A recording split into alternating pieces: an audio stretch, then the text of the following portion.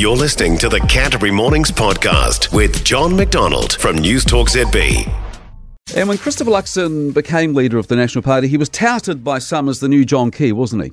And as we know, like Christopher Luxon, John Key grew up in Christchurch.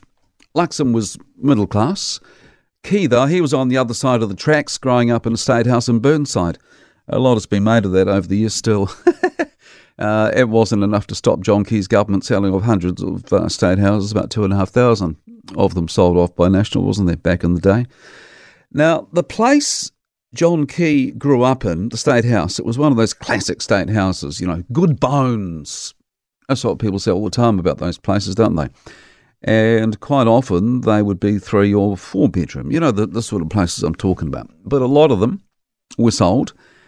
And actually these days, there aren't that many state housing tenants who actually need a 3 or 4 bedroom place. And so the old Housing New Zealand, which is known these days as Kāinga Ora, has been building more modern places, more modern and smaller than the old state houses.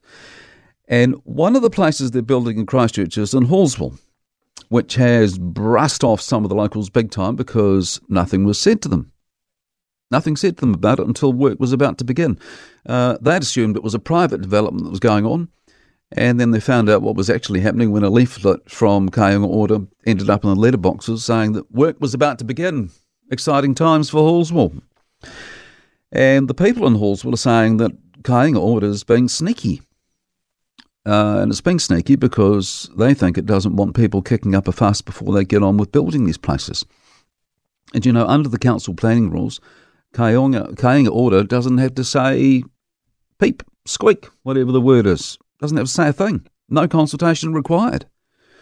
And just to highlight how nutbar that is, you know, there are people who've bought a place across the road from us and they've pulled the house down to build a new home on the section. They had to come to us with their plans and get us to sign a whole lot of paperwork for the council because they needed approval from us. And why do you think they needed approval from us? Because their design includes a veranda that goes right around the house, and so the roof's going to have to extend over the veranda, which means it's bigger than it should be on the site. And they can only do it if they get the neighbours' approval, only if the neighbours are happy with it. And just to be clear, as far as I can work out, this new house is going to have zero impact on us from a design or construction viewpoint. Nevertheless, these people still had to come to us and tell us about it and get our sign-off. But at the same time, you've got Kāinga Ora allowed to build state housing developments when and where it wants without talking to the neighbours at all. Now, if it was them building across the road from us, not the people who've bought the place to build a new home, we wouldn't have heard a thing about it. And the explanation, of course, for this stark contrast in approaches between, you know, the people over the road needing our permission to build their veranda and Kāinga Ora being able to build state houses where it wants without any consultation is the fact that the council planning rules are only focused on the structures on a property, nothing to do with who might end up living there. I mean, maybe the very nice people building across the road, they might turn out to be nightmare neighbours, who knows? I'm willing to put money on them not. But you see, I'm not jumping to any conclusions about that. But when it comes to state houses, we seem to think completely differently, don't we? We jump to conclusions that anyone living in a Kāinga Ora property is going to be bad news. And I say we, did you pick that up? I say we, because I reckon that if I'm completely honest here, I reckon I would be the same as the people in Halswell who are upset that they weren't told about Kāinga Ora building in their neck of the woods. And of course I would be just as guilty as the next person of making grand assumptions about what it's like having state housing tenants in the area, which I would also be first to admit wasn't based on anything other than grand assumptions, because I have never lived in a state house and I've never lived near state housing, which is why I got in touch with a mate this morning who does have Kāinga Ora tenants in his street, right across the road actually. I texted him about it, and here's what he said about his experience. I'm going to read you his response. He said, quote, "I'm enjoying the feeling that there are people across the road living lives that could have probably taken much worse turns, but are now housed in comfort on a nice quiet street."